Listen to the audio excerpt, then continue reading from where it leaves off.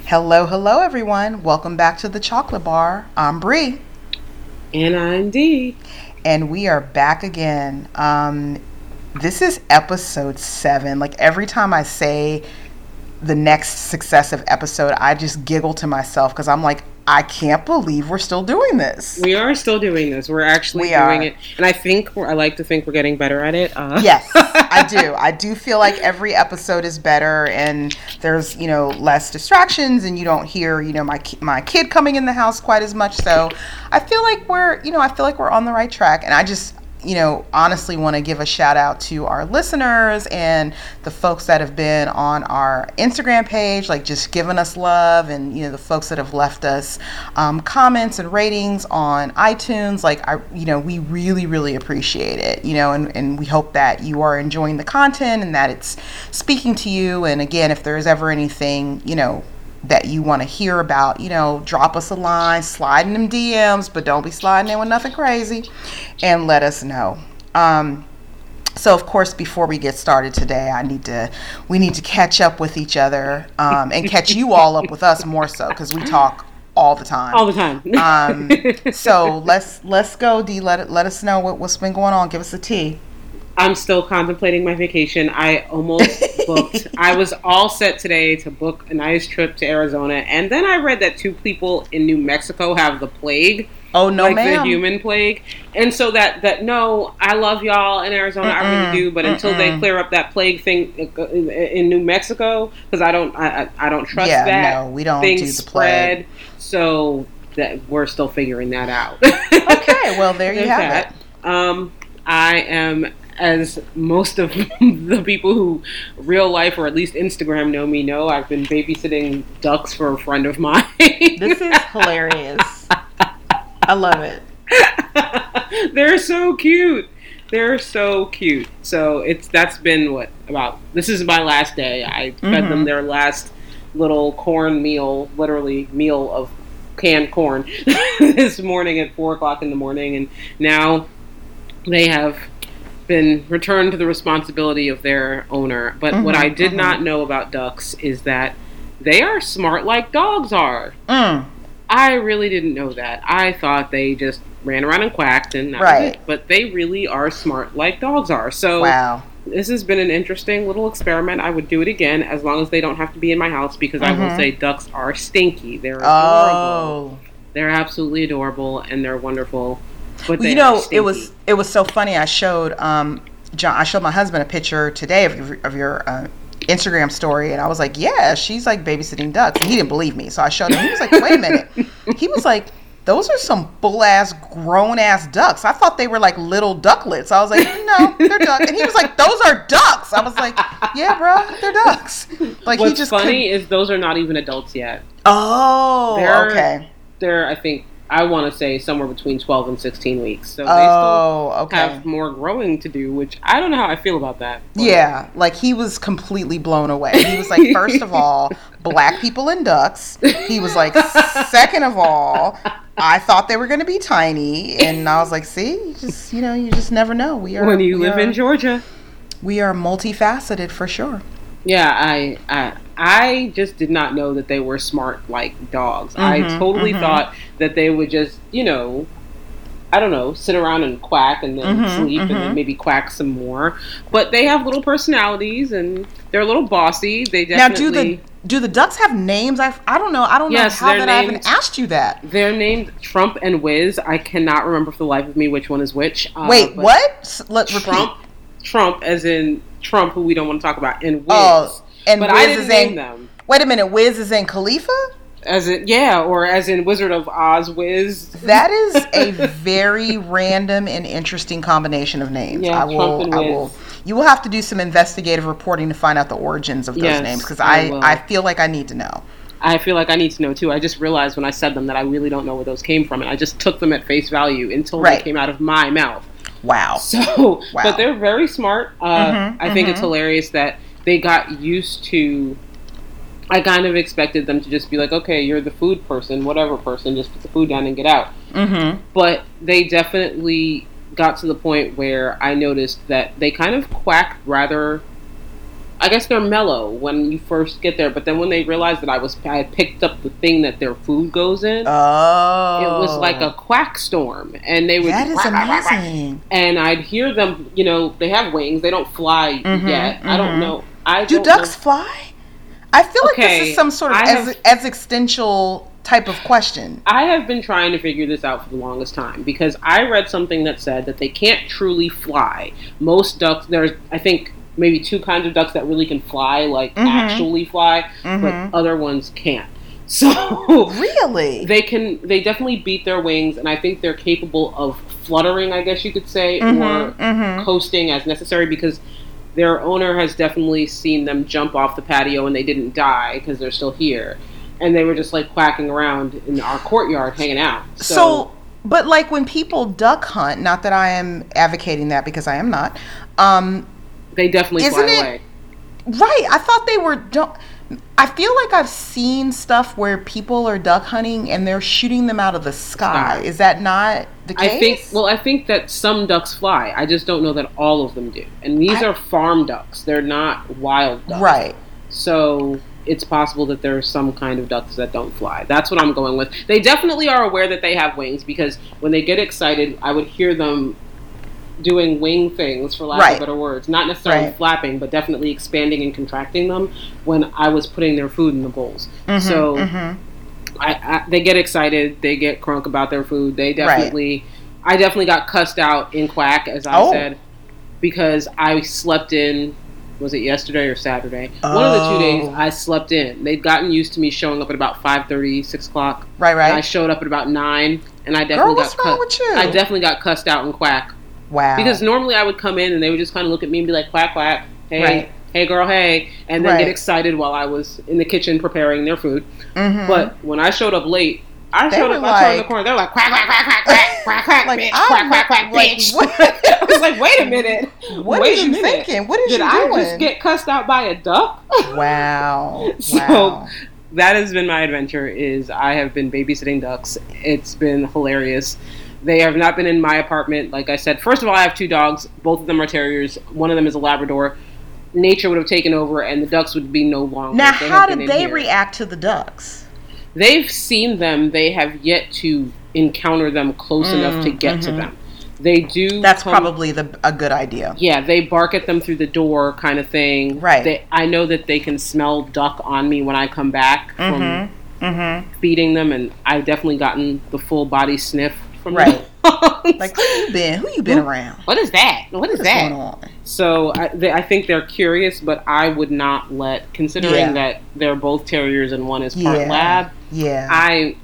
That would not be a good look. No, I'm pretty sure. The only thing that gives me any hope is that one of them, the one that is part lab, actually is missing about 40% of his teeth. So maybe he wouldn't be able to completely murder a duck, but I'm not planning on finding out. Yeah, let's not do that. So that has been my adventure. I did some work travel. And I got to see you. That's what actually happened. I was going to wait until my little time. But listen, y'all. So I don't know if y'all realize this, but like we've known each other, and I put that in air quotes, for quite a few years, but had never met in person. And Dee was rolling through my town, and I got a chance to go to the airport and see her face, and we had the best time. Like, I don't think anyone would have realized it was our first time seeing each other in person. Definitely not. We cackled and kikied and selfied, and like it's so awesome to meet someone who is exactly how they are. Like, exactly. I didn't have to. Right, the same online as offline, and like it was like hooking up with an old friend. I mean, literally, it was like there was not a beat missed. So nope. What you hear is exactly what those poor people in the airport got to hear. Yes, exactly. Right. We forced some poor lady to take our picture. I'm bad at this. I don't know how to use a camera. I felt so bad for her. Right. She was a grandma. She was like, I don't really know how to do this. I was like, okay, girl, that's fine, but can you take it the long way so you can get all of us in the picture? Girl, we terrorized those grandmothers, but it was fun. And Dee is super cute and fabulous, and she looked amazing, and we got to see each other in like for real clothes and not workout clothes, and it was Miracle. Awesome. Yeah, so I cannot wait till the next time we get to like hang out for and we'll get to hang out for real, like period a real of time. Yes. So that was literally one of the highlights of my week last week. My best friend from California was also in town, and I had a chance to spend some time with her. So I mean, I was having the best week ever. Seriously, you had all the people. I had all the people. It was amazing. So all the people. Are you? Let's see. Did you finish up with kind of where you've been, or what? Yeah, I think you're the highlight. So oh boy. So y'all, like, there's been a lot of changes. It has been a very interesting couple of weeks. So I guess the biggest, most glaring one is that I came to the decision a few weeks ago that I have officially retired from bodybuilding, or at least competitive bodybuilding.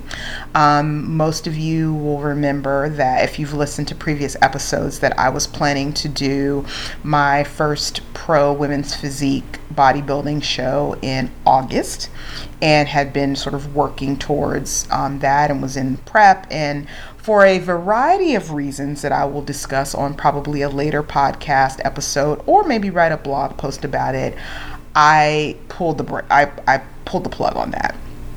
So, and then of course, because I am so dramatic, right after I did that, I cut my locks and dyed them purple. So, I guess one could say I'm having a bit of a midlife crisis, but I am happier now than I have been in quite some time. So again, we'll kind of get into the wherefores and whys at a later date, but yeah, that was pretty significant for me. And work is work, and just trying to wrangle my son to all of his summertime activities. He's going to sleepaway camp in the next few weeks for the first time, and I'm trying so hard not to freak out.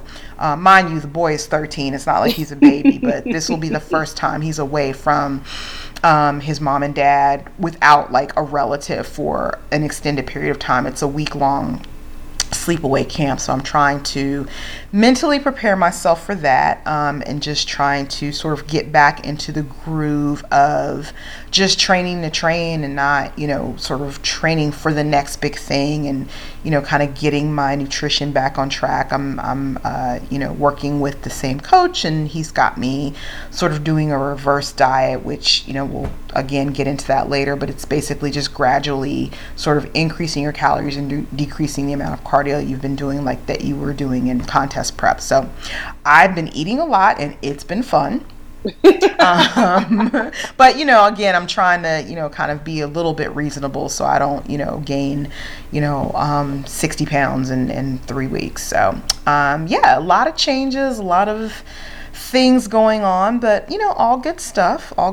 So I'm happy about it. So yeah, so I guess we can dig right into what we are going to talk about this evening. And I don't know, I guess we could say it's really about having a seat at the table. I don't know how many of y'all have listened to Solange's new album, but it is amazing if you have not.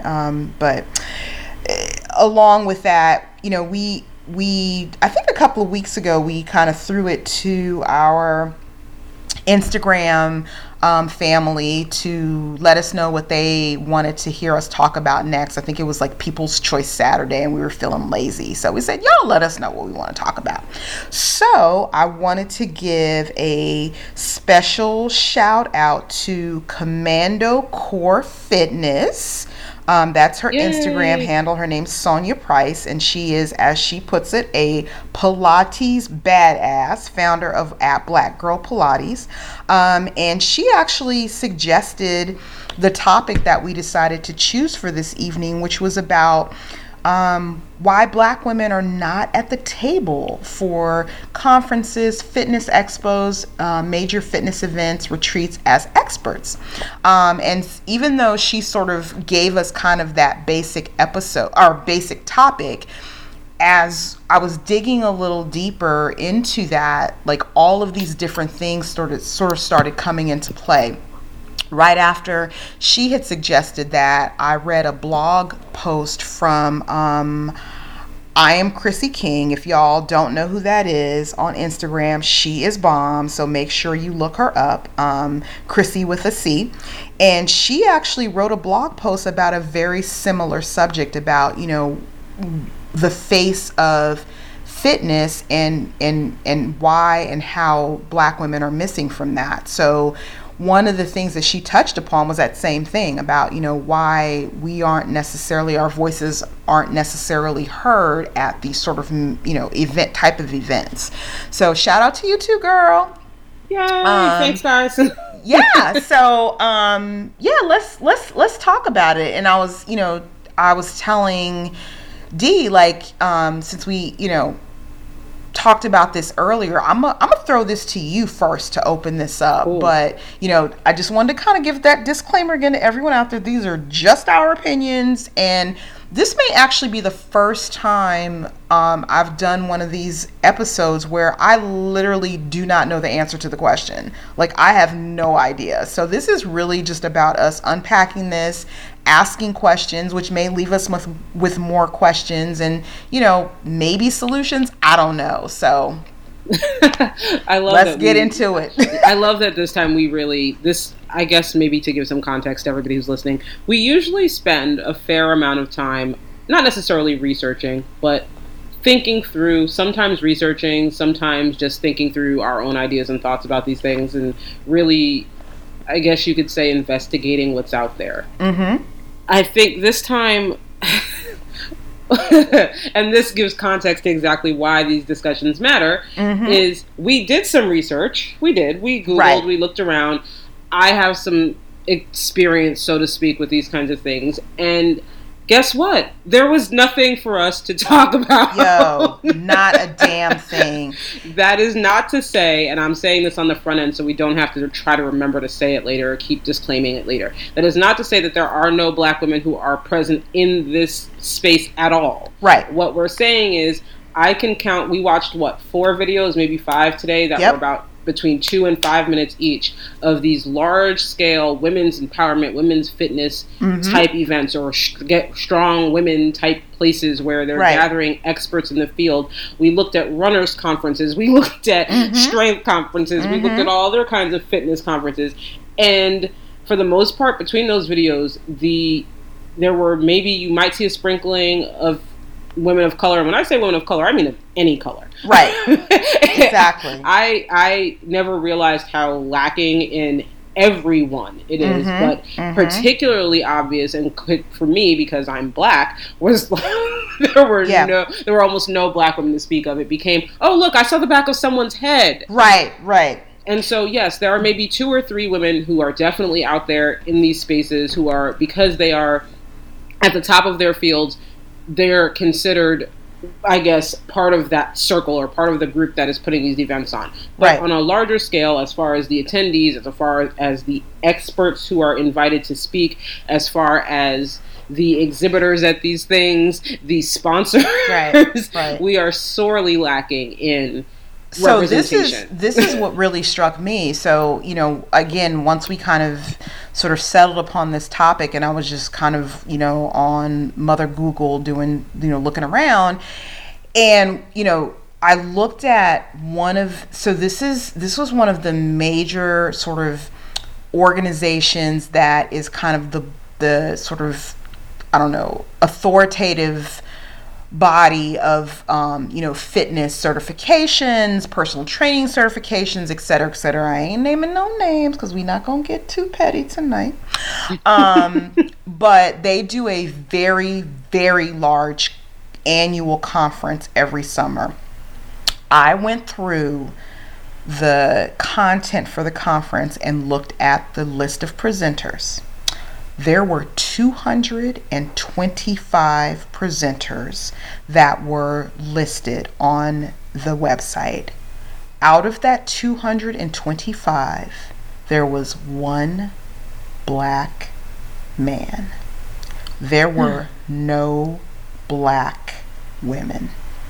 And when I tell you that I was literally, you could have bought me for $1, as my grandmother used to say, because I just could not understand sort of why that was. Because we're out there. I mean, if you, again, looking at sort of the response we've gotten from the Chocolate Bar Instagram page and sort of, giving visibility to all of these badass women that are doing things, I just couldn't comprehend that.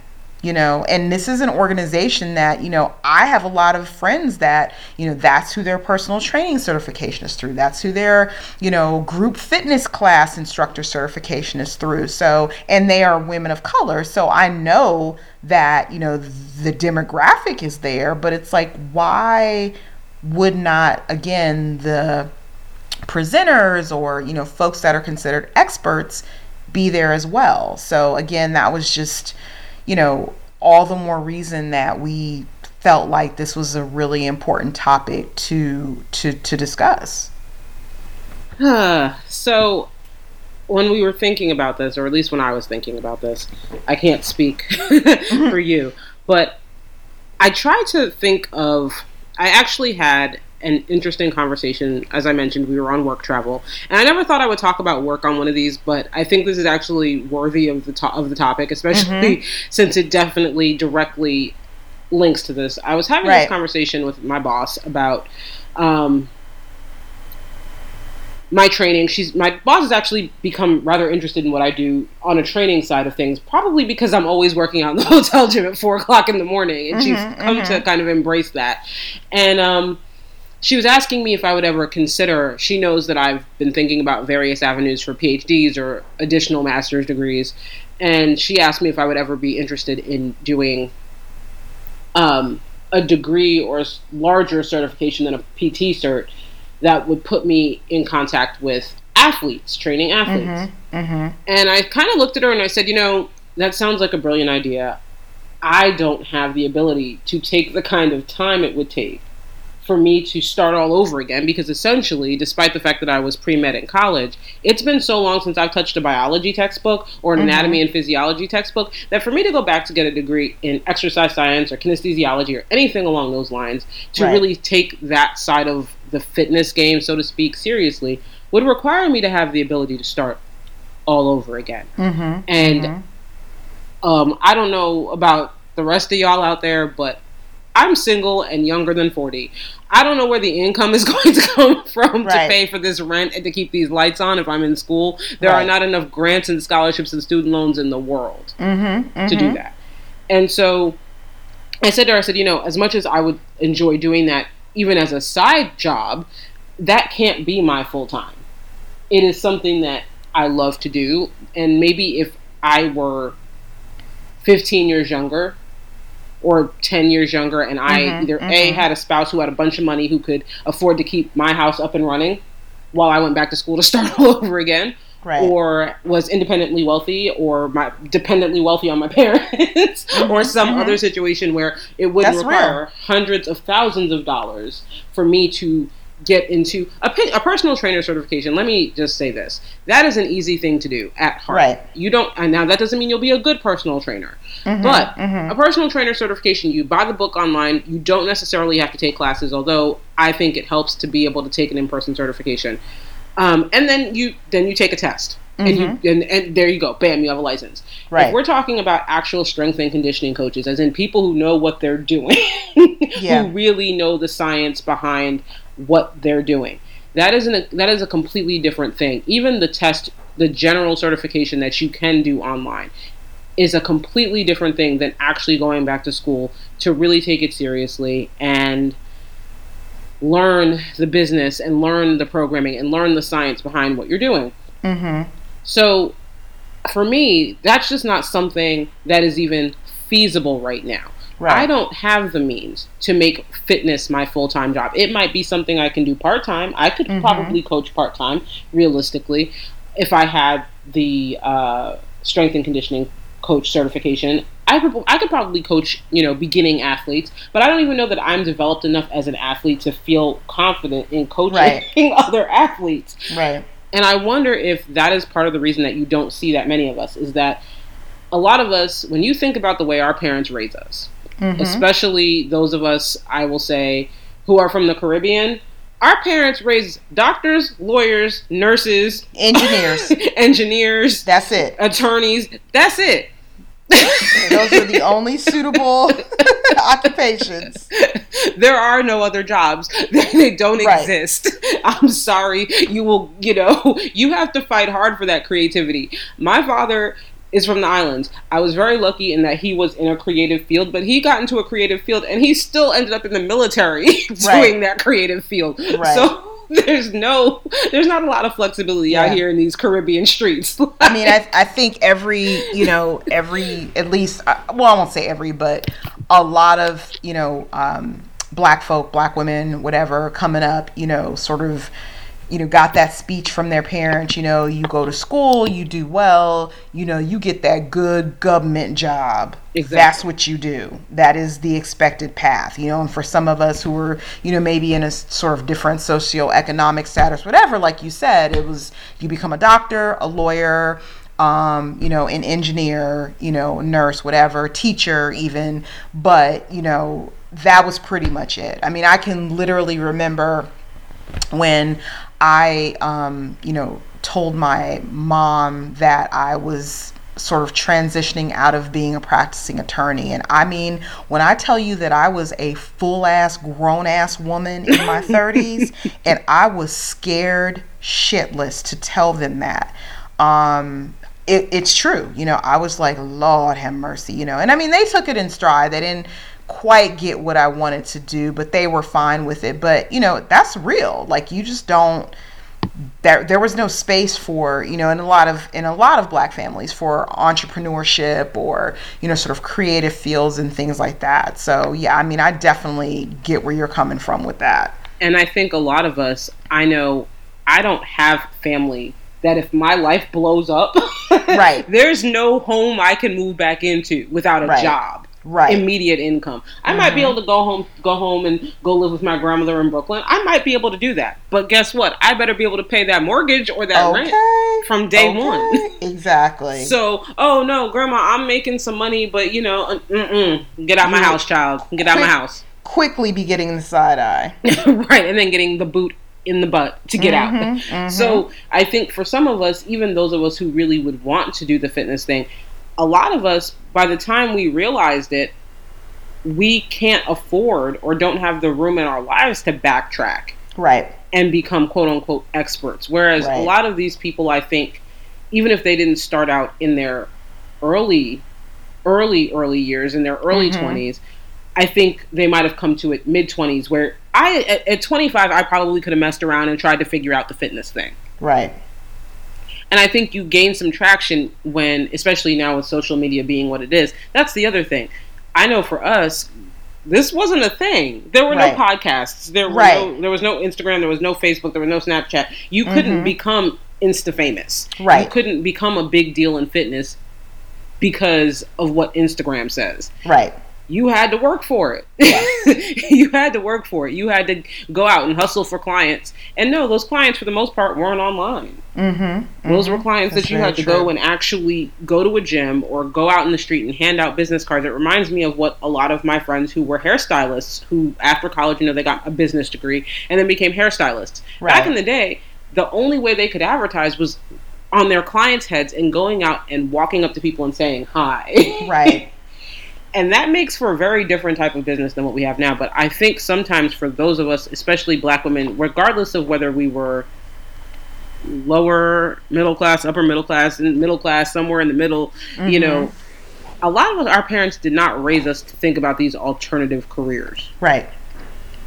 I think we were raised to think about the jobs that obviously made us money and that would keep us at a solid middle class income, as opposed to struggle busing our way. Because I will say, I have friends who do fitness. I have quite a few who do fitness as a job. And everything, for the most part, all of them have one thing in common. Either A, they have someone in their household who makes a lot of money, who can help support them, or B, they had the ability to struggle and the room to struggle because they had somewhere to fall back on. Right. Very few of them just went and did fitness full time without the ability to say, okay, if this all falls apart, I can go home. You know, and so when you have these values that you're raised with, where your parents kind of teach you to get that middle class income immediately. Right. You know, it's not, I know I was raised where there was a figure, I won't say what it is, that my mother threw on the table. And she said, if you're not making this number by the time you're about 30, you are failing at life. Oh, pressure. And my mom wasn't even alive to see me hit 30. Right. But you best believe I hit that figure by 30. Right. And I think there's some of that at work too. We don't think about these careers, and then it's something usually that a lot of us transition to later. We find a passion, and then we come to it later, and it happens to be something that either A, we're forced into. I do know some people, because they lost their real jobs, like their regular day-to-day 9 to 5. They had to pick up something immediately, and that's what they did. But I think a lot of us come to it later, and so because we weren't at the table from day one with that group of women, because I do feel like there's I don't want to call it a large group of women. I'll say a visible, small to medium-sized group of women. They're very visible in the strength and conditioning for women. I think because they don't, quote unquote, see us, because a lot of us are doing this as a side job, or a lot of us are doing this as a passion, not necessarily a career. It is treated a little bit differently. This is true. So I think that's some of that at work. I'm talking too much, so you say something right now. I'm kidding. Well, I mean, you know, and so here's the thing. Okay, so, you know, I think, like you said, you know, you sort of have that, you know, lack of, you know, folks who are actually entering the industry, right? So you have that, right? So, but I think, again, looking at, you know, sort of the response to our Instagram, the response to our podcast, and just even me just kind of doing research and, you know, sort of seeking out folks, you know, on social media or what have you, we're out there. Right? Yeah. So there are those of us who have either decided to, you know, make this a side hustle, or make their side hustle sort of their full-time hustle. So then the question begs, for those people that are out there, you know, why are they not visible at these events and at these sort of, you know, conversations? You know, why is it that, you know, sort of people just don't know about them? Is it that they're just sort of making a concerted effort not to include them? Is it that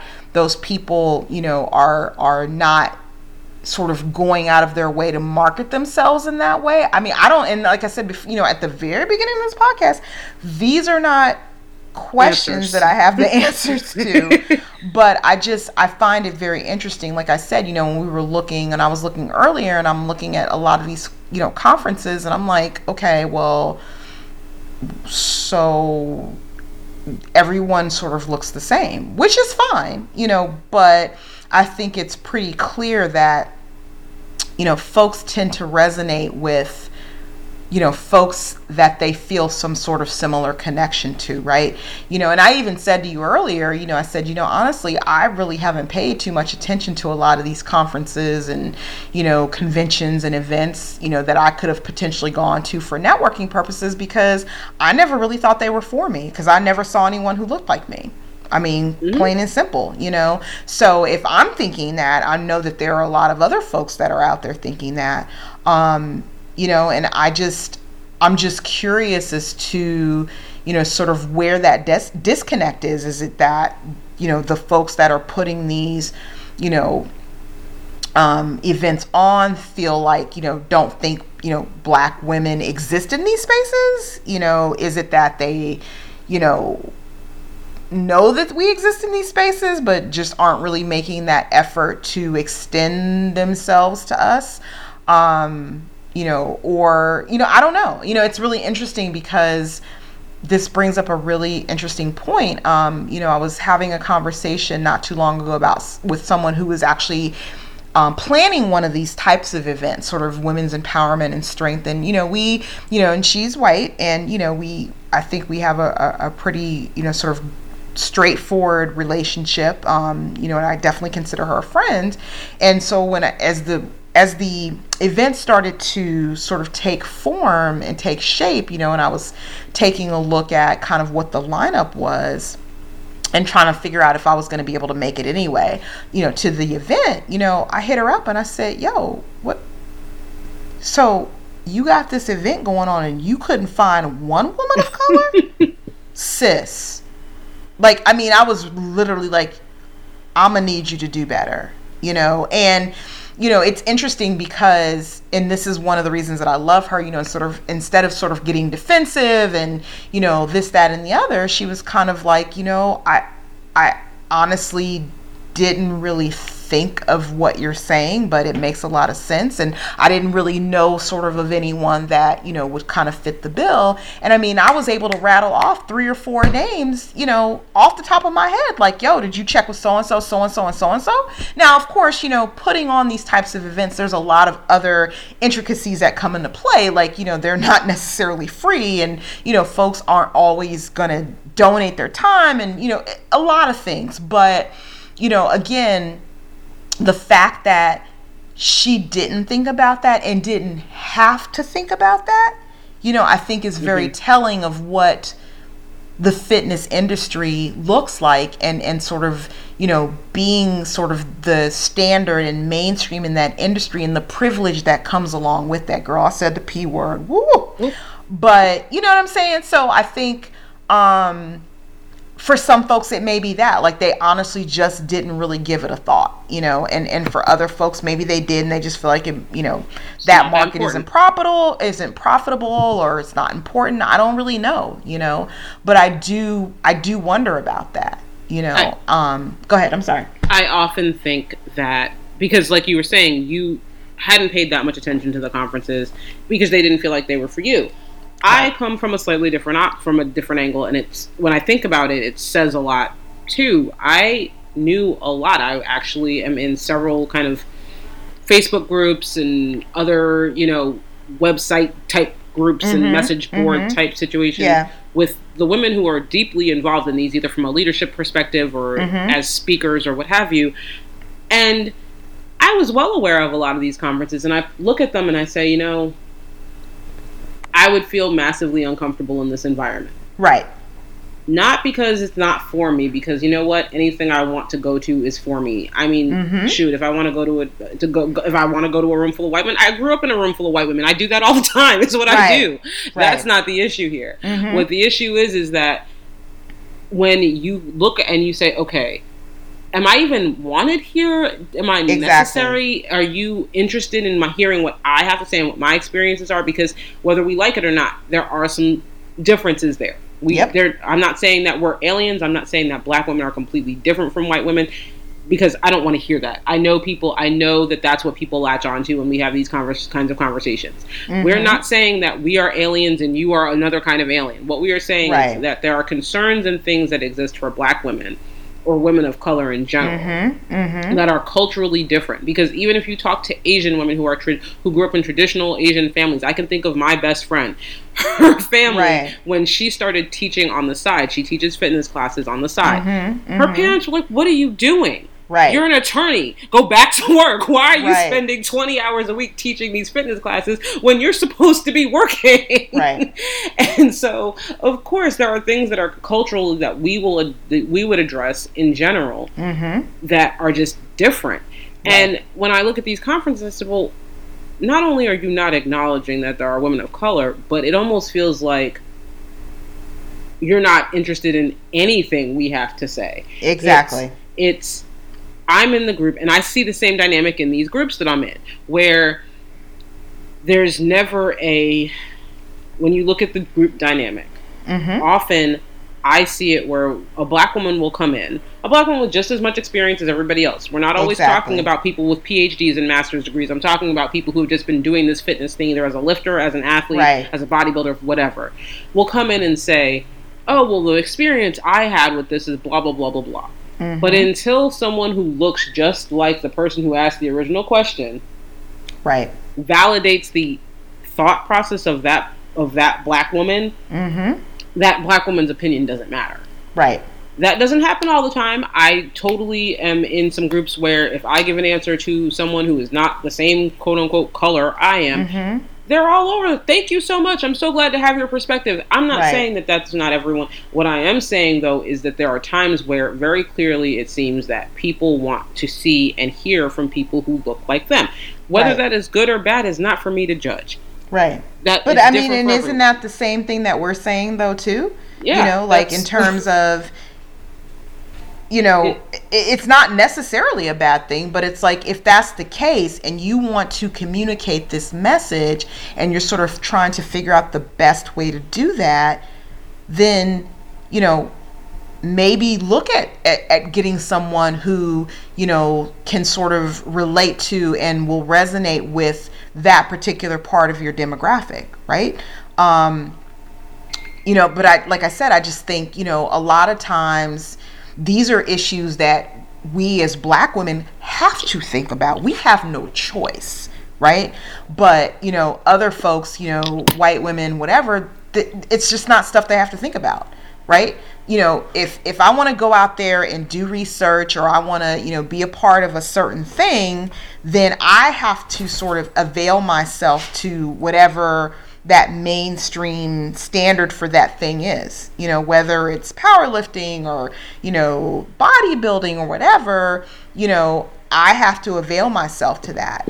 The opposite isn't necessarily true. You know, the sort of kind of, you know, mainstream or majority doesn't necessarily have to bother kind of looking at some of those issues that might be particular to demographics that are different than theirs. And again, whether that's good, bad, or otherwise, and that's your choice. I mean, I'm not saying that, you know, I'm never going to be one who is going to go out of my way to go somewhere where I'm not welcome. I'm just not going to do that to prove a point or for the culture or whatever you want to call it. That's just not how I roll. I don't have time. I don't have the, you know, I don't have the mental, spiritual energy to do that. And that's fine, you know, but I just think that it's something to look at, you know, instead of, you know, and what happens a lot of the time, you know, what I've noticed is that when this issue does come up, you know, it's either one of two things. It's either well, you know, I don't really, girl, I'm so tired. The sort of quintessential, I don't see color, you know, which is problematic, and we'll talk about that in a second. Or, you know, that person or whomever sort of goes to that fail safe. Well, what about so and so, so and so, and so and so? Okay, you've literally just named 3 people over the last 50 years that have been involved in fitness, like that, which is fine, but there are more of us out there, you know. So just because there's 3 folks that you can name, 3 black women that you can name, you know, in fitness doesn't necessarily mean that it's a diverse space, right? And it's always the same 3. You know? So, you know, and in terms of the I don't see color, like I don't think a lot of people understand that is an incredibly sort of diminishing thing to say. I get where the place maybe where it's coming from, but I don't know that a lot of people understand that when you tell me you don't see my color, you are telling me that you don't see a very integral part of who I am.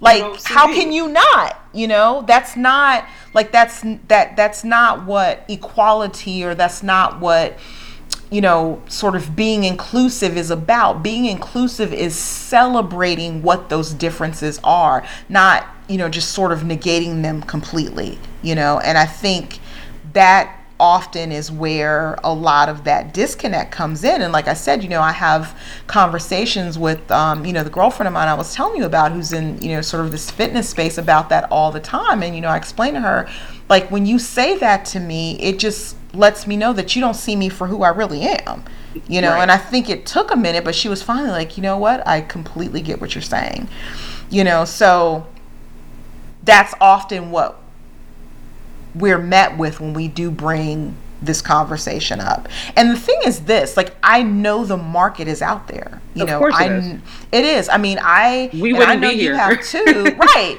I've gotten so many messages, DMs, whatever, just, and even on the page saying, thank you for doing this.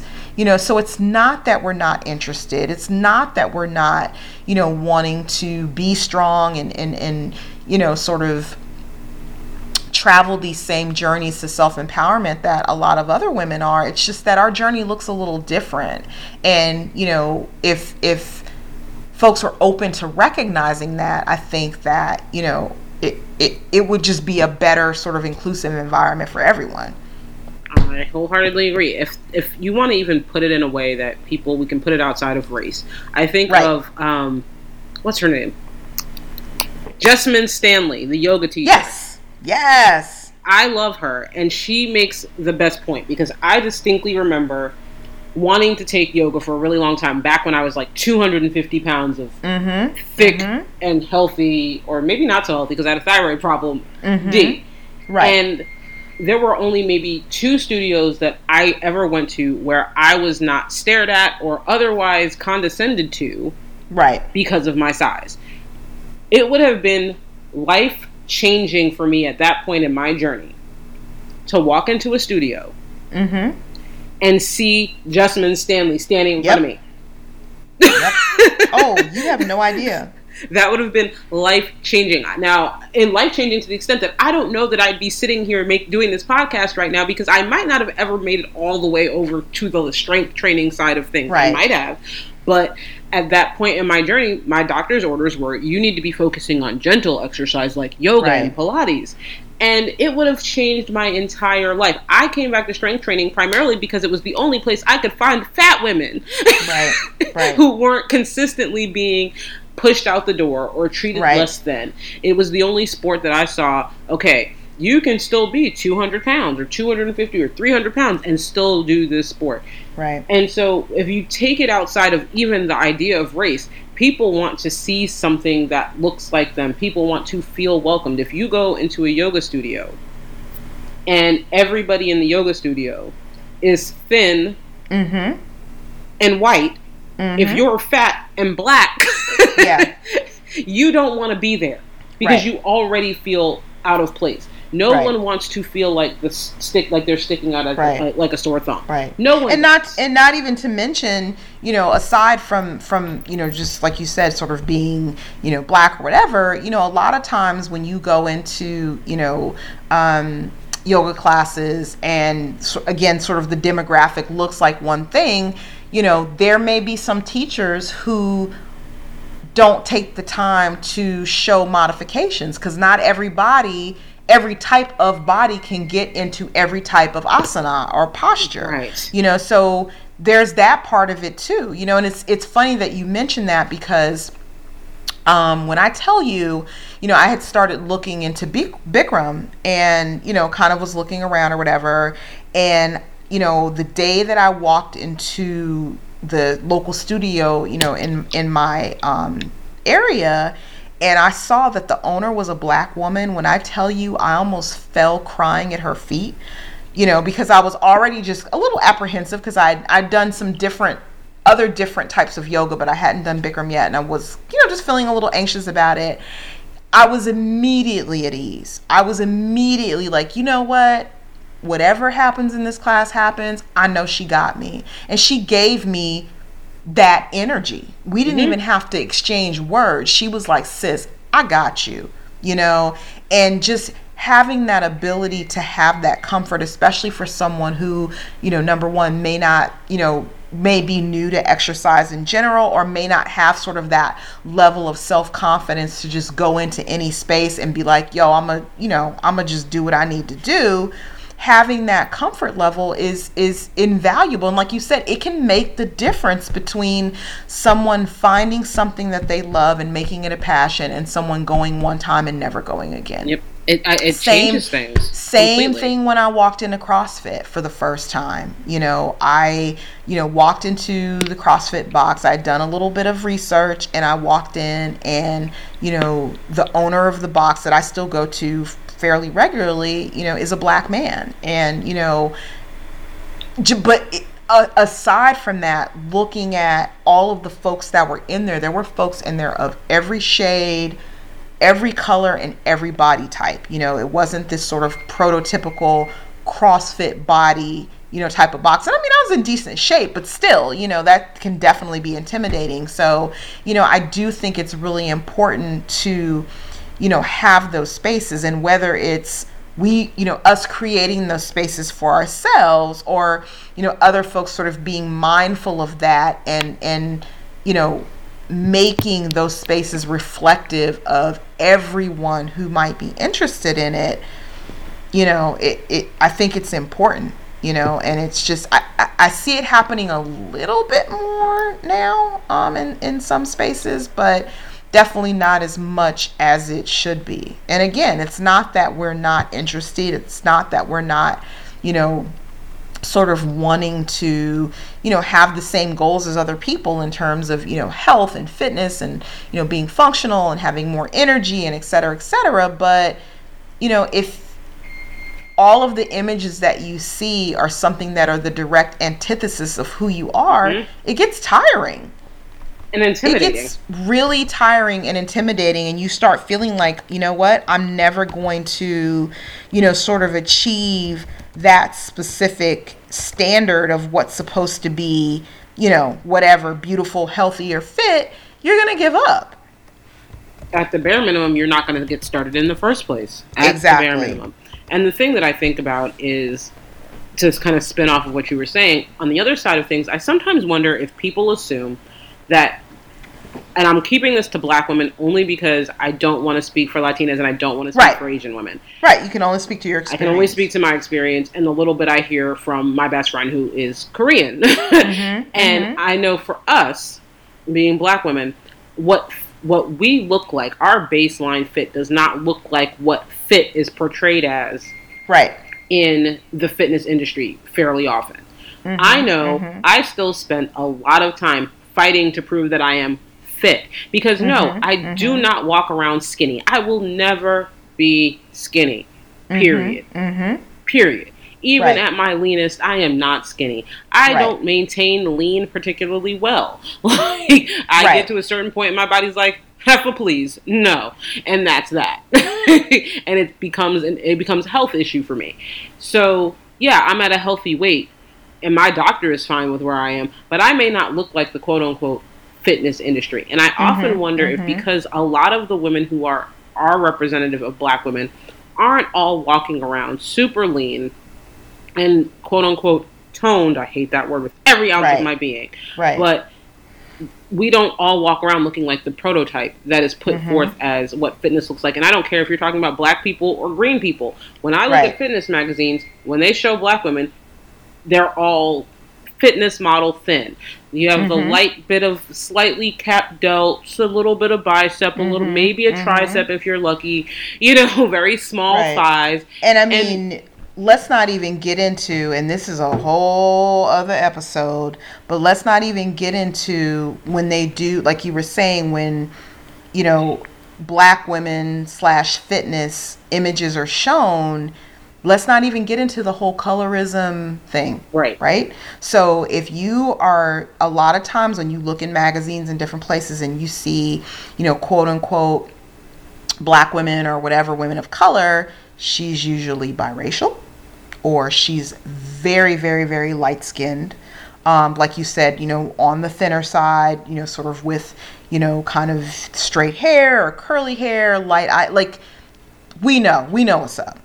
So again, it's about showing that one specific, facet, and not that doesn't mean fit. I mean, it does, but there are so many other faces to fitness, that are out there that we're not seeing, you know? And so many women I've had, and I think maybe this is the only thing that makes me happy that I'm almost never as lean as I like to be, is that it opens doors to other women who are curious, right? Who wouldn't say something to someone who is super lean with big hulking cap delts and big, right.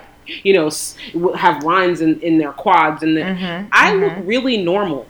I look frighteningly normal. Like I am completely in a normal, if you put me in a group of normal women, like as in normal everyday women who just go to work, come home, feed their kids, whatever, walk their dogs, what have you, no one is going to look at me and be like, that one right there is the athlete. No one. Right. Right. No one. That's why I always say on here, like I think I said it on the last episode, I'm fatter in real life. I promise. I look like a regular ass person. She's not, y'all, but whatever. I'm going to let her have that one. So anyway. But it is the only thing, the fact that I don't look like anybody's fitness anything. No one is picking me out of a lineup as anybody's fitness anything. I'm about 15, 20 pounds from the weight where people start thinking I work out. So that opens doors for women who really are afraid to approach anyone, or kind of ask the basic level questions of, well, if I wanted to power lift or if I wanted to lift weights, how do I start? Right. They might not ask somebody who's all stacked and lean. Right. Because they're scared of them. Right. I noticed that the black women in my gym, and yes, I am at a Globo gym, so to speak, the person that they are most likely to sign up with as a trainer is one of two people. A, the frighteningly attractive Latino man, because he is fine. I support that. I support it. Fine for no reason, just fine. Right. And then this black female trainer who isn't, and I mean, I'm saying this from me having seen her actually train, who doesn't train all that seriously. She's got a cute shape. She doesn't lift anything heavy. She's not really out here trying to be athletic, but she's unintimidating. Right. She's super unintimidating, super normal looking. And again, those are people that, because I may not look like what fitness is supposed to look like, that in and of itself may take me away from the conversation. If the people who are creating the conversation or quote unquote building the table that I'm trying to get the invitation to, so to speak, if those people look at me and they don't see athlete, they don't see lifter, they don't see lean, if that's what they're looking for to be the signal to invite me to the table, then I'm clearly never coming to the table, because I'm never going to meet that standard that they're looking for. Right. And I have a friend who shall remain nameless, who really only got into fitness maybe 6 months to a year ago.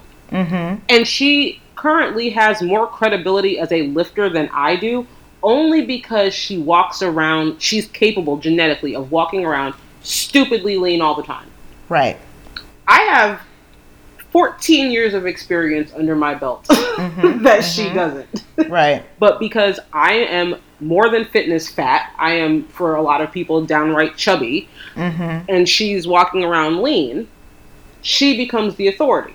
Right. And if that's the dynamic that's going on in the fitness space, I can think of the girls that we see on our page, the girls we often repost, the girls who post to us, the girls who DM us. A lot of us don't look like what people want fit to look like. Right.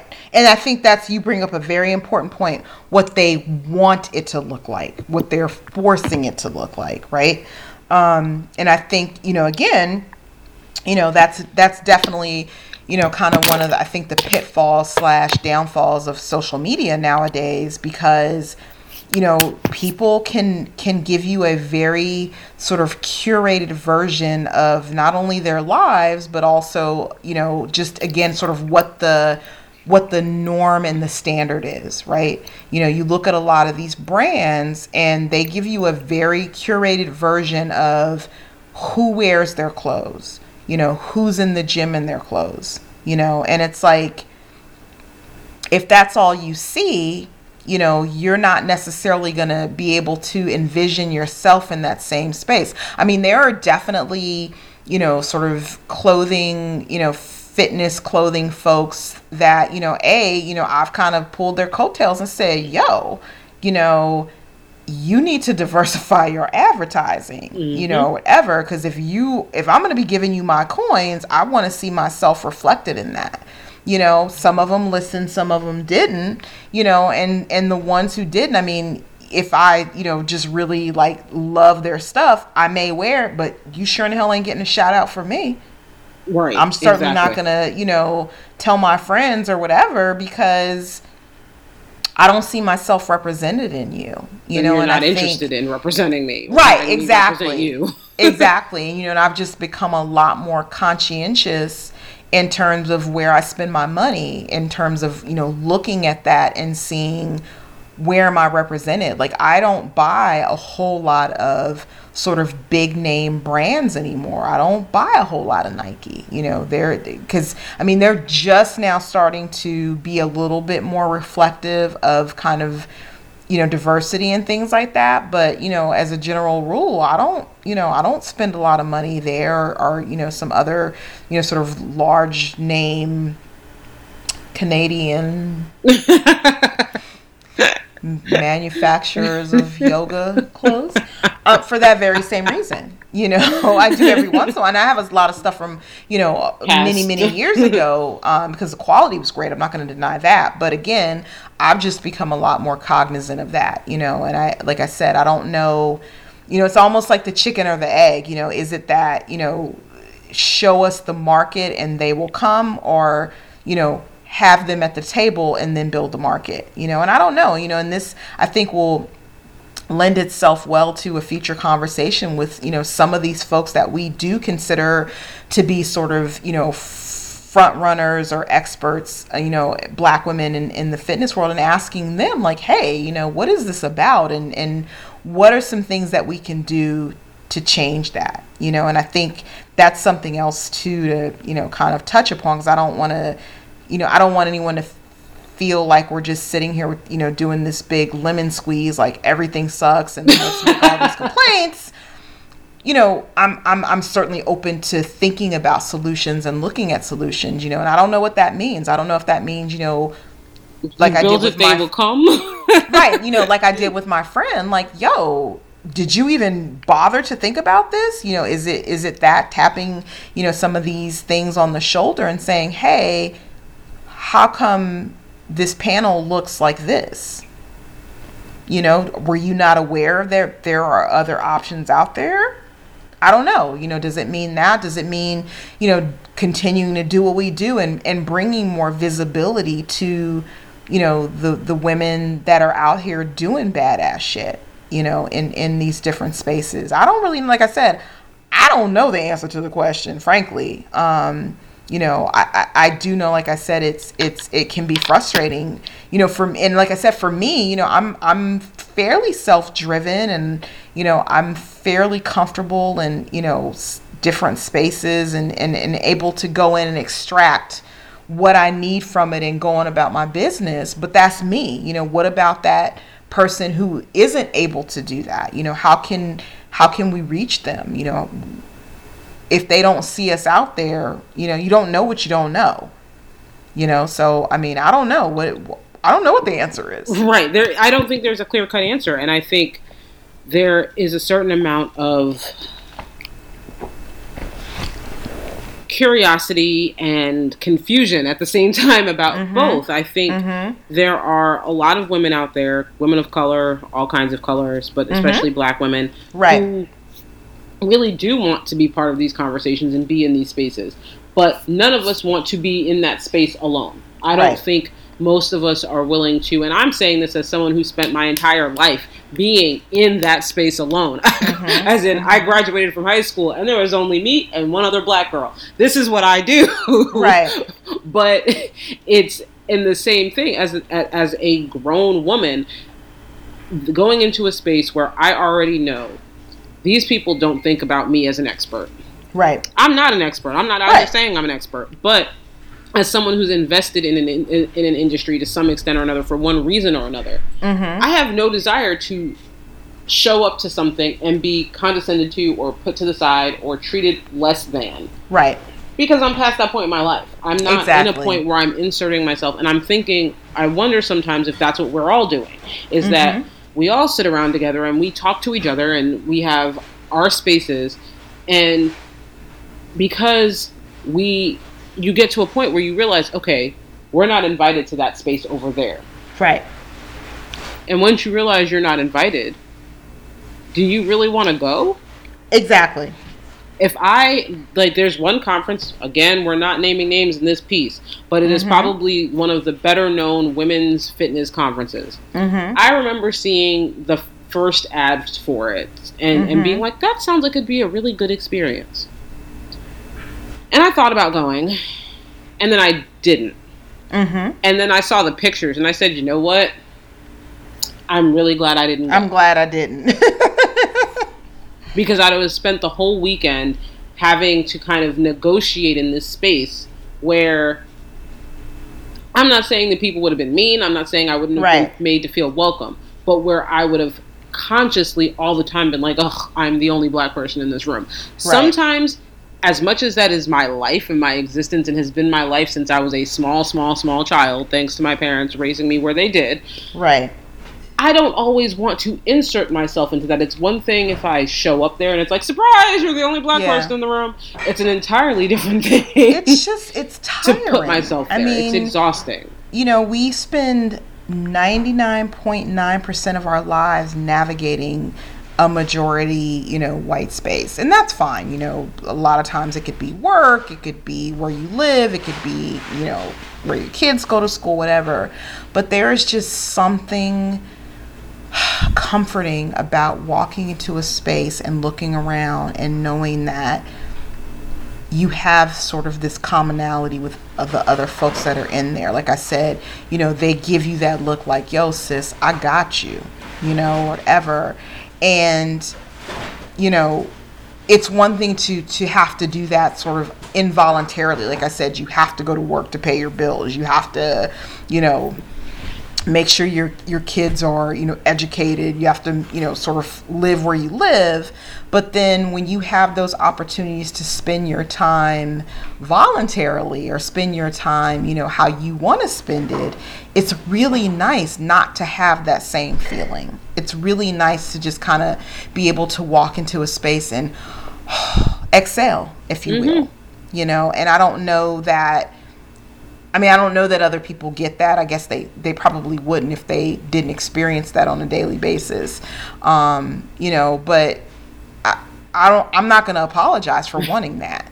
I'm not going to, say that makes me wrong or that makes me this or that makes me that. That's what I want, and that's really one of the main reasons why, I wanted to, create this space for us, because I wanted us to have that place where we could just come in and exhale.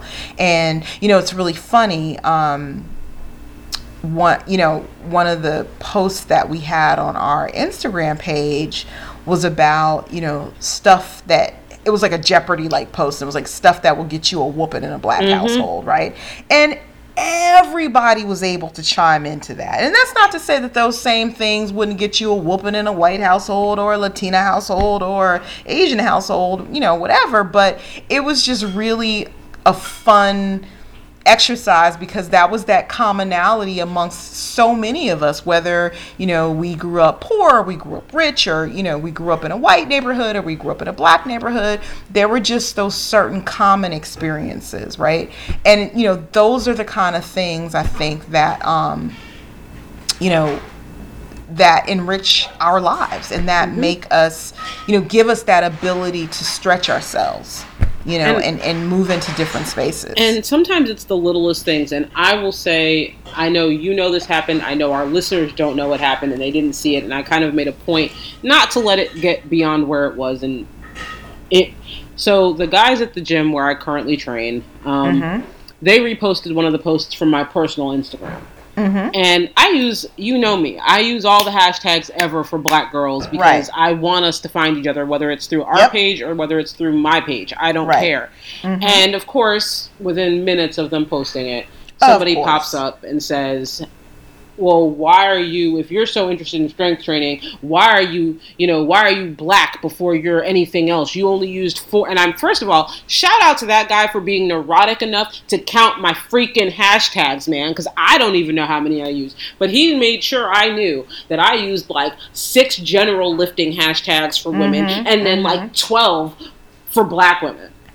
Right. And I read him for filth and made him look really stupid because I had a genuine reason for doing it. Right.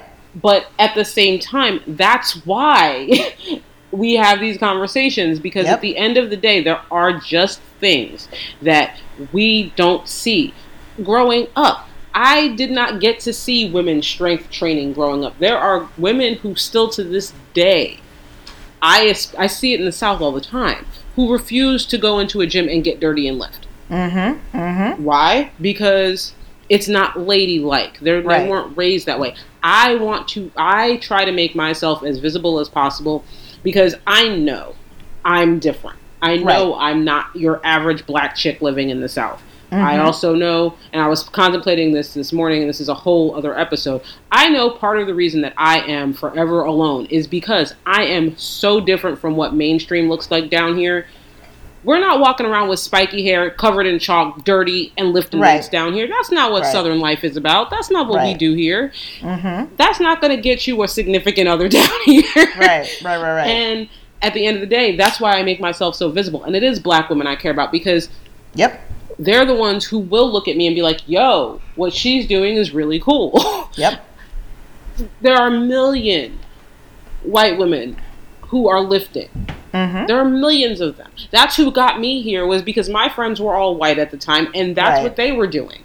And so I had tons of exposure to white women, but at the end of the day, I know now we need to see black women too. And so, yes, I do put that out there. I do make sure that that's visible. I do it to an annoying extent, and I kind of don't care. And I was going to say, and I am unapologetic about that. I kind of don't care. Unapologetic. And it's so funny because I think the guys from my gym, and I don't know which of the coaches there it was, so who took it back, who just kind of deleted the guy's post. Right. And I thank them for doing that because I know why they did it. Because they felt like it was an offensive, racist-ass question. And shout out to those guys for doing that. I love the guys at the rack for doing that and seeing that for what it is, because I know a lot of men, and just for full disclosure, because I've referred to them and I tag them all the time. Yeah, the coaches at the rack, the guys, they're white guys. But they are some of the best white guys I know. And they could have easily, from a white guy perspective, been like, I don't know what's wrong with that question, and left it there. Right. But they deleted it. They get it. And they get it. And it is important because at the end of the day, we're still not walking in those gym doors. And I sometimes think that is why they don't put us at the table, because we're not. It's very rare to have what you have at your CrossFit. Where exactly. Oh, I know. See that diversity. The CrossFit's closest to my house right now, none of them have a particularly diverse. You might see 2 black people in a picture. You might see a Latina and 2 black girls, or an Asian guy, a black woman. But there is not. You have to go way deep into a black neighborhood here. I mean, and again, this is something for another podcast. But I think a lot of why. Aside from why you don't see us at the table, a lot of why you don't necessarily see us participating is a lot of these things are cost prohibitive, right? CrossFit is expensive as shit. I mean, I don't care, if you are in Dallas, if you are in Oakland, if you are in LA, if you are in DC or Boston, it is hella expensive to do CrossFit, across the board. So that's going to be cost prohibitive for a lot of folks, not even necessarily just people of color, but it's definitely going to be cost prohibitive for that. And not only that, in terms of locale, you are not going to see a lot of CrossFit boxes in the hood. You're just not, so you put those things together and then you don't see people that look like you. Why on earth would you ever give that a shot? Same thing with Bikram. Bikram is not cheap. Same thing with powerlifting, to the extent that a lot of specialty powerlifting gyms aren't necessarily cheap. A lot of them are housed inside CrossFit, so there you go. Right. Yeah. So again, you're not necessarily going to, it's funny. I know we were talking earlier, one of the things that I attribute that to is the hierarchy of needs. I can't remember the psychologist who sort of came up with this, but yeah, something like that. But the basic gist of it is, if you don't have your basic needs met, all of this stuff is irrelevant. If you're trying to put food on the table, if you're trying to keep a roof over your kid's house, the last thing you are thinking about is some damn CrossFit. Exactly. The last thing you're thinking about is, going to Bikram or, joining a powerlifting gym. So I think, that has a lot to do with it too, in terms of accessibility. Like, yeah, we bring these people to the table, and so that visibility is there, but then what's the next step? How do we get them in the gyms and into those gyms, and I think it's interesting, I've been kind of paying attention to, a lot of what Elizabeth Akinwale has been talking about in terms of, sort of that specific component of fitness, and bringing fitness to our communities, and having that exposure. So, that's that's a whole other, layer to this. So again, it's the chicken or the egg. Do we introduce the masses, or do we bring those leaders from our communities to the forefront, so that the masses will know about them, and that will garner more interest in those sports or those activities in general. It's I don't know. I think I know there are a fair number of the women who follow our Instagram who follow mine, and vice versa. And I noticed that I see a lot of women who, I don't know what their personal life jobs are. I don't know. We don't all post about work. But I do know we have a lot of women who are single mothers. Yep. I was raised by a single mother. Even in the best of situations. My mom was educated and I don't know that my mom was ever without a job in my childhood. And made plenty. I don't know that we ever wanted for anything, as far as I'm concerned. But at the end of the day, if you said to her, okay, these uniforms are going to cost $600 for the school year, and gym A over here, where you can just go walk on a treadmill and lift some lightweight dumbbells, is $20 a month. Right. And this other gym over here is $200 a month. Guess where she's going? Exactly. And we weren't poor. We were not poor. But it's when you have a child to take care of, and especially if you're a single mother or a single father, children have emergencies. Right. Children have emergencies. Children need things. That's part of why I tell people, part of the reason I live the way I do is because I don't have kids. I can afford to do really dumb shit. I can. Because the only thing that's going to go wrong is one of my dogs is going to, eat an entire bag of chocolate chips like she did, and it's an $800 value. Right. Whatever. Right. But I don't have a child, a human being whose life I am responsible for other than my own. And if we have all these women who are, and men for that matter, because I know quite a few single fathers, I see a lot of them on my feed as well, where your child support money, your alimony, whatever, is what's paying bills or helping keep food on the table. No, you're not necessarily going to show up to the expensive gym that would put you at the table. You might be hanging out at LA Fitness. Right. That's what it was for me until I got to a certain point in my salary where I felt like, okay, I can go to this gym and I can pay this man $70 a month or $60 or $80 a month to be in this gym. Right. But when I was 25, no. Nope. No. And so there are lots of things that play into this, is that, and I'm not assuming that every white person is rich or well off, but I know what the group and the demographic looks like that I see on my Instagram feed and through our Instagram and through our podcast Instagram. A lot of these people, they might go to CrossFit for 1 month and then it's like, you know what, fuck it, my bills are too much this month to do this, so I will be back next month. Right. And if that is what's preventing us from being at the table, I think that's a missed opportunity, to be perfectly honest, because that's something that needs to be discussed. The fact that I know places in not too far from where I live where CrossFit is $225 a month. Girl, I'm not even going to tell you how much I pay. And I'm like, that for Georgia is expensive. If I moved north, I know that's ridiculous. That costs nothing. And I know how much it costs in New York because I've looked at those gyms. And again, if we're talking about Georgia, one of the more affordable places to live, right. That's a conversation that needs to be had. You're charging $225 for something that's supposed to get people fit. But if they can't afford that $225 because it all just matches with whatever the cost of living is wherever you are. I have friends in New York who pay $400, $500 for CrossFit. Right. So that's a conversation worth having. That is when you need to bring people to the table. Do there need to be, CrossFit scholarships? Do there need to be better payment plans? Do there need to be, what's out there? Right. And here's the thing. Here's the other thing, too, that I always find so fascinating, like in a frustrating sort of way. So when, some folks sort of, I guess, have the presence of mind to have those conversations about making, fitness more inclusive or, looking at those issues, there's never a person of color involved in the conversation.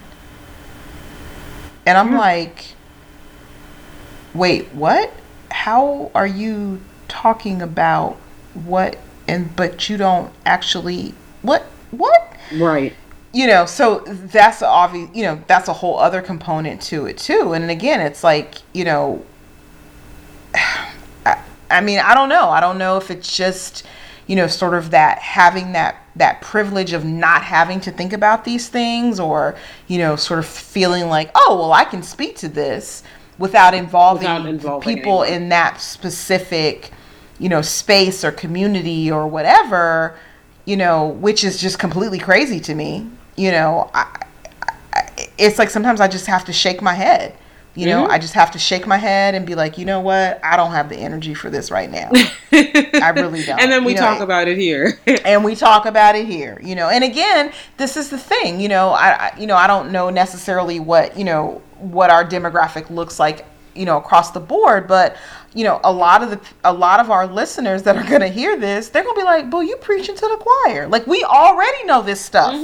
And I think that's part of the whole point too, is getting in front of those audiences and getting a seat at that table with those, with those folks that need to hear this message, and I don't necessarily know how to make that happen. Space. I mean, short of literally invading space, or there's the alternative plan, which is the one that I often take, is forcing people to understand that you exist by creating your own thing and forcing them to take notice of it. And here's the thing.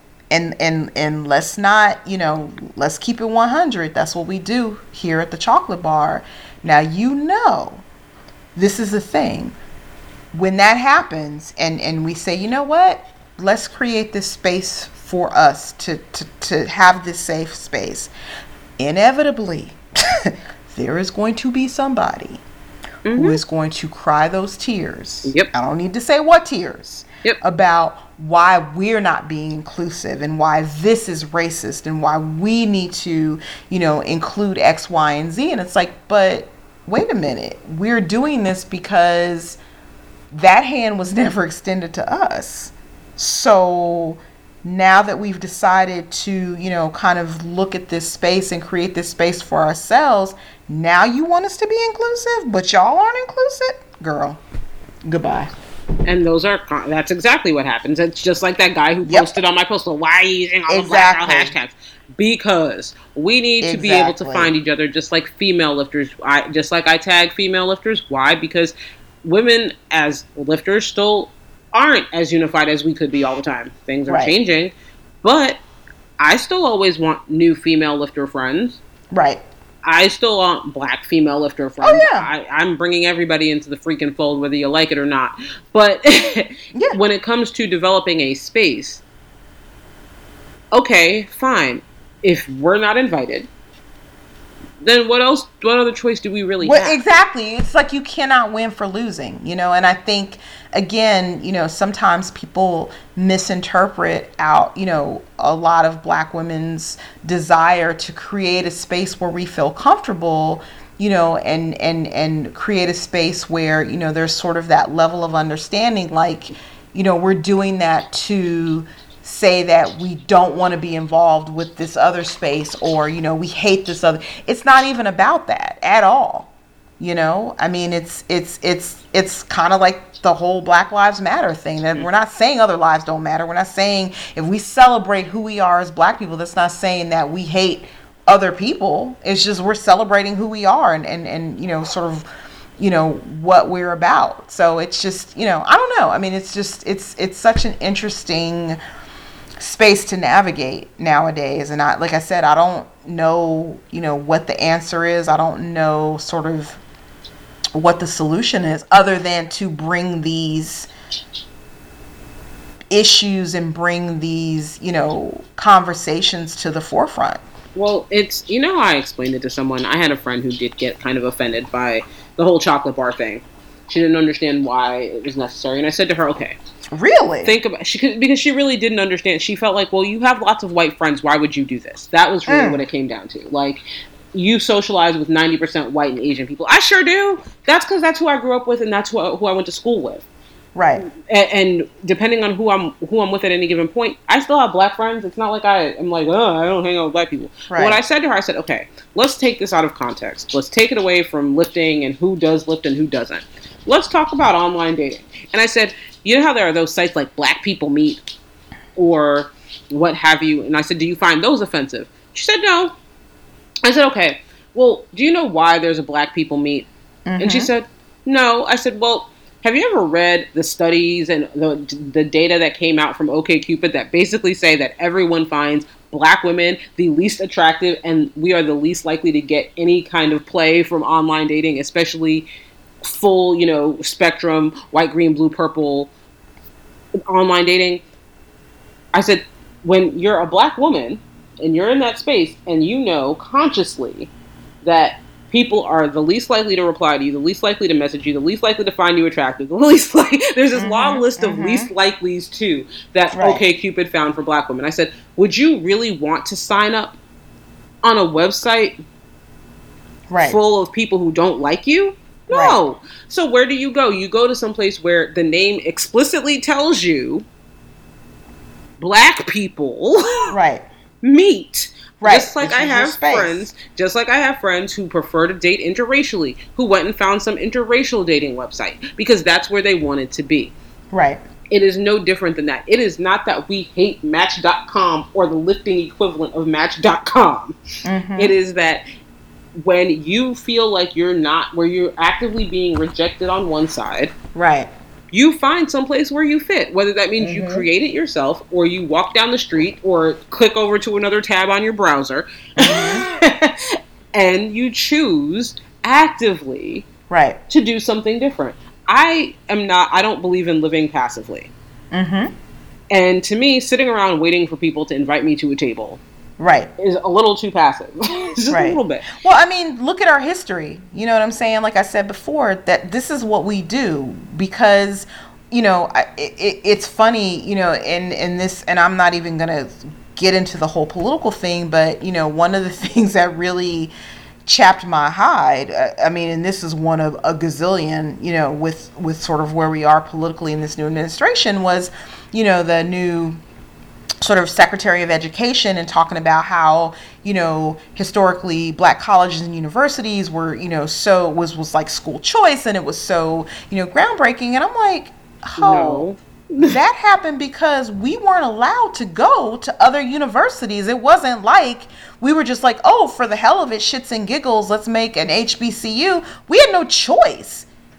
Same thing with, I don't know if I've mentioned this before, but, I'm a member of Delta Sigma Theta Sorority Incorporated.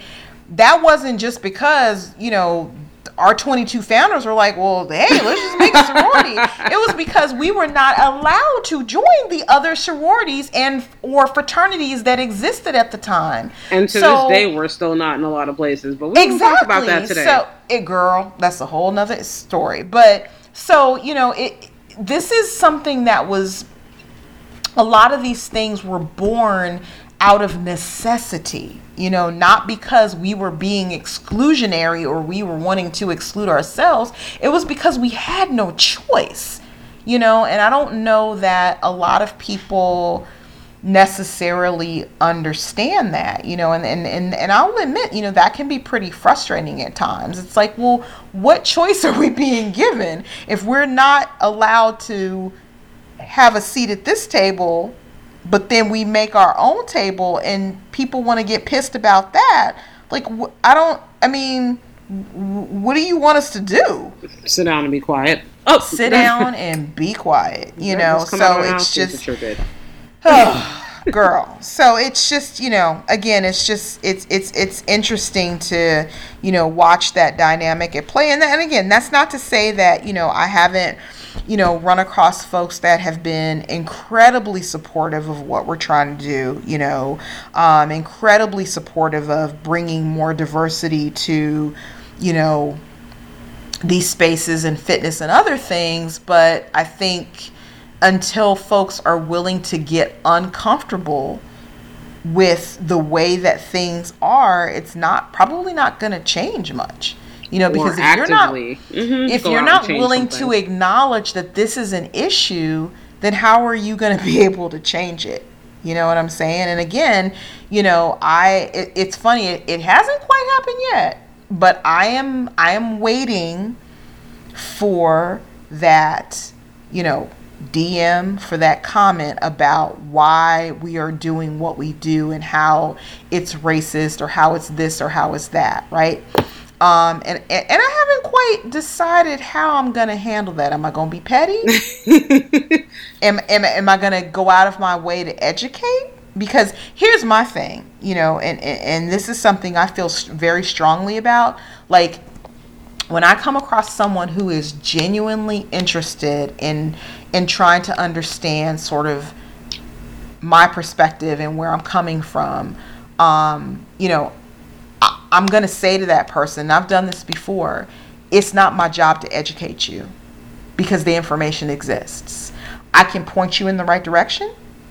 I can give you some resources, but it is not my job to teach you how to not be racist, right?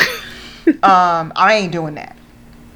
So, when that happens, and we do get that DM or that message or that comment, and it's inevitable, I don't necessarily know how I'm going to respond, but I do know this. I know that, we welcome whoever finds, some commonality or whoever resonates with what we talk about. I don't care what color you are. We welcome you. We welcome you into this space. But please understand and please believe that this space is created for women of color, in particular Black women, and I do not plan at any point on moving from that. If that means that I'm not as profitable, we're not as profitable as we could be, we don't have the exposure that we could have. We're not making any money right now anyway, so then so be it. We're cool. But please understand, this space is it has been and will remain blackety black as fuck. If you want to come along for that ride and that journey, I welcome you. I really do. But, if you think at some point that you are going to sway me from that, it ain't going to happen. So, just putting that out there. Yeah. But yeah, it's worth knowing. And me, my tactic has been with that guy who decided he wanted to word vomit all over that one picture or one video. Right. I'm one who leans toward education. I'm not going to fix your racism. I can't do that. I literally can't do that. No. I'm not a fairy princess with a wand. As much as I wish I had one, because I'd be in the mansion right now. Girl. And I'd have people to clean it. Snacks and food. And but I don't have that. So therefore, I'm babysitting ducks in my apartment complex. But that's okay. That's okay. But I lean toward educating to the best of my ability only because I don't like to give people room to say that they weren't given the knowledge. If you walk away from me, if you've asked me a question and it's a genuine question, you're not just being a racist bastard. Right. Right. If you're asking a question that might have a racist bent to it, but I think you genuinely want to know, you're not playing stupid racist games with me to bait me. Right. I will educate you. Why? Because I don't want you walking up to some other black person and saying some dumb shit to them. Right. And they might not be like me. You might just get punched in the mouth. Okay. Listen. I grew up having to educate people. I grew up in an area where where I've had the situation where my mom and I walked into a situation and someone thought she was the maid. Right. And she very quickly had to educate someone on, no. Right. No, I'm not the secretary. I'm not the maid. I'm not anybody's assistant. Right. This is my business. Right. So I don't mind educating people, but understand that at the end of the day, this is what it is. We created it to be what it is. We're not bending. We're not flexing. We're not. No. We're not gonna, adjust. Nope. That's what your chiropractor is for. Let them adjust you. I'm not here for that. Bree's not here for that. So hello. I'm all for conversation. I'm all for dialogue. I will likely educate you. If you have questions, if you hear us say something about hair, butts, bodies, lifestyles, cultures that you don't understand, I am likely the one that will answer you. So if you come at me, I'm going to direct you to D. Is going to send you to me. I am old and I am tired and I do not have the bandwidth. So I'm just letting you know now. I'm going to slide you on over to D because she's younger and a little bit more spry and, not as set in her ways. But you come at me. Understand that just because I'm open to educating does not mean that you can come sideways. Right. You can't come at me sideways, you can't come at me racist, and you can't come at me sexist, because for all of those things, I will make you feel like the size of an ant. So, we can have dialogue. I am open to dialogue. I'm open to questions. Right. And I think in this particular episode is going to probably lead to some of that. Yep. In this case, holler at us. Yeah, for sure. For sure. If it's crazy, Bree will probably send you to me. Yep. And if I think you're crazy, you'll just get blocked. Right. Right. But if you actually are asking genuine questions that I think I can answer, or send you to a resource that will answer it for you, I will do that. Absolutely. But understand, racist, sexist, ignorant, no. Nah, we don't really play that here. So we don't play that here. We haven't really had to put this out here for other episodes. Right. And and the last thing I want to say about this, and I'm saying it for a reason, and Bree knows what the reason is. If you are listening to this and you are somebody who is at the table and you feel called out, live in it. Listen, let me tell you about, because you feel called out for a reason. Let me tell you about my favorite phrase. This is from my grandmama and my mama. Hit dogs, holler. Yep. So if you feel some kind of way, then take that opportunity to be introspective and say, you know what? Why is this getting me in my feelings? I think that's really important. I do the same thing. You really need to kind of look inward and before you get defensive, and not all white people us, or, not all men or whatever, think about why this is resonating, or why something resonated with you so much, and what that means to you. Right. I think we should all do that. So, that's the other thing too, hit dogs, gonna holler. Yep. If you feel it and you're mad because you feel like you've been called out, live in it for a little bit. Then holler at us. Live in it, then holler at us. Because once you've lived in it, you've probably actually thought your way from point A to point Z as to why you feel that way. Yeah. But we are not calling anyone out. We are calling out the fact that we are missing in action, and we are not the only ones who see it. Like we said, this came from, and I've heard it outside of the two people who put it out there in our circle of Instagram people. I've heard it before. So this is not about two people suggesting this. This is not about Bree and D being on our, pounding and screaming about something. We are not on one. We don't, it's not that. It's that it's something that many of us out here have noticed.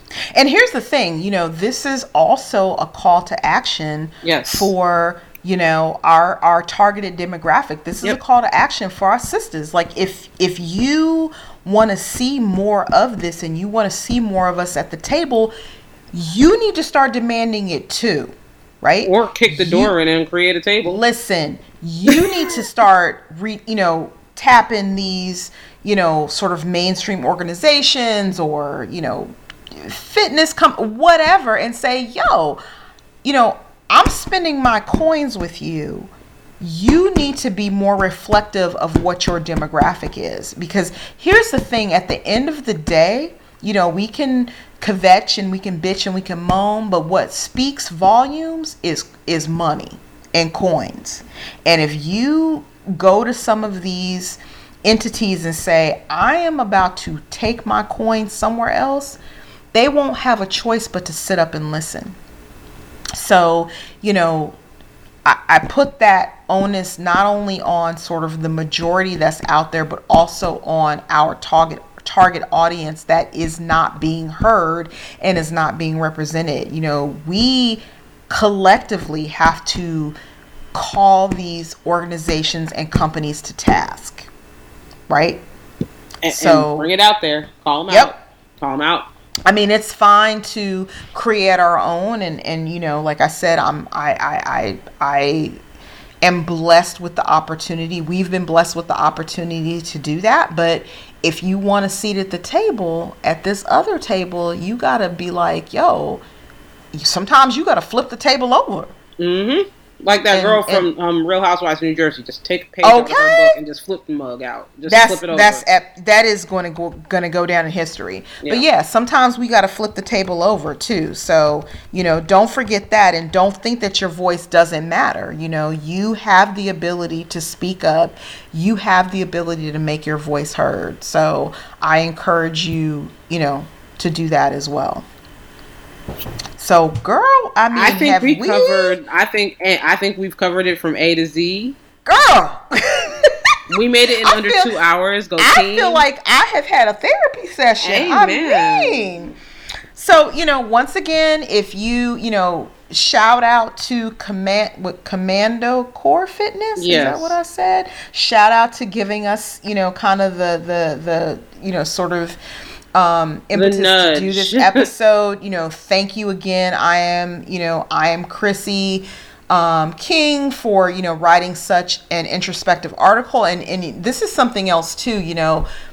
Part of making ourselves more visible is lifting each other up. Again, I've definitely kind of had folks be like, why would you shout out this? They're your competition, whatever. If we have the same goal and the same mission, sis, I'm gonna lift you up. I'm gonna shout you out. I'm gonna pub you up. So go to her website. There are so many other, there are Black women that are doing things in fitness. If you look at our Instagram page, Massey Arias, if you look at obviously Elizabeth Akinwale or Kimberly Walford or Jenny Arthur, or Kara Head Slaughter, there are women that are out there doing these things. So make sure that you support them and show them love, because so they can keep doing these things. And we are stronger together, I think is kind of the moral to that story. We're stronger together. So I will, if I have the opportunity to showcase and uplift a sister, we will always do that. And again, if there are folks out there that we don't know about, please hit us up and let us know. Tag us in something. Tag us and let us know. Also, I want to give a special shout out to Roz the Diva.